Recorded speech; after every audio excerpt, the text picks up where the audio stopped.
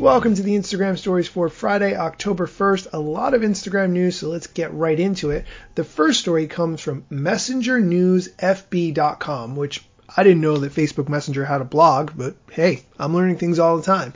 The title, New Group Chat Experiences, Cross-App Chats, Chat Themes, Polls, and Watch Together. This is from the Director of Product Management for Messenger. Last year, Facebook and Instagram announced cross-app messaging between Messenger and Instagram, but they wanted to improve things. They are now excited to announce the launch of group cross-app communication. With this, you can start group chats between Instagram and Messenger contacts. Within those group chats, you can customize the chat experience with themes and custom reactions. They are also announcing the ability to add polls to your Instagram DMs and group chats with friends across Messenger and Instagram. And they give an example of when you might use this to decide, for instance, which show is most binge-worthy or which restaurant you'll all go to this weekend.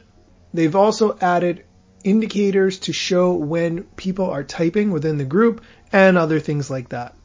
One other thing this blog post points out is that you can use the Watch Together feature to watch content with someone else using this group chat, and they highlight that there's exclusive content from Cardi B and Travis Barker. I just want to say that I think Travis Barker is killing the pop punk game, bringing people like MGK and Willow Smith to the table in a way that they probably couldn't on their own.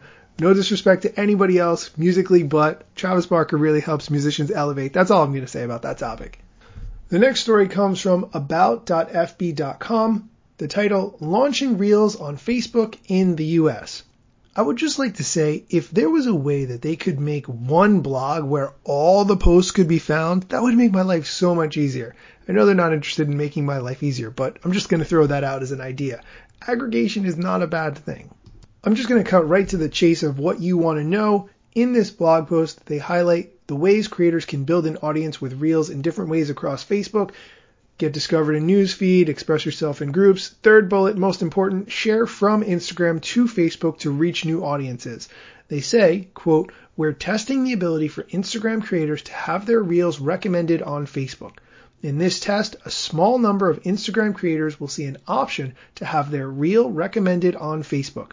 The choice to do this is completely in their control. I'm just going to pause right there and say that if you are not making the content one time and sharing it on every possible platform, you need to start doing that. Your time is valuable. Just because every platform comes up with the same format doesn't mean that you really need to spend the time creating it for each individual format. You probably have other things you want to do with your life instead of just creating the same thing over and over and over. That's my opinion. Okay, that's it for today's news. If you could do me a favor, go on Amazon.com or wherever you listen to this show and leave me a review. I would really appreciate it. That would help other people to find the show, and then everyone can benefit. That would just be great. Thanks for listening, and come back for more Instagram news on Monday.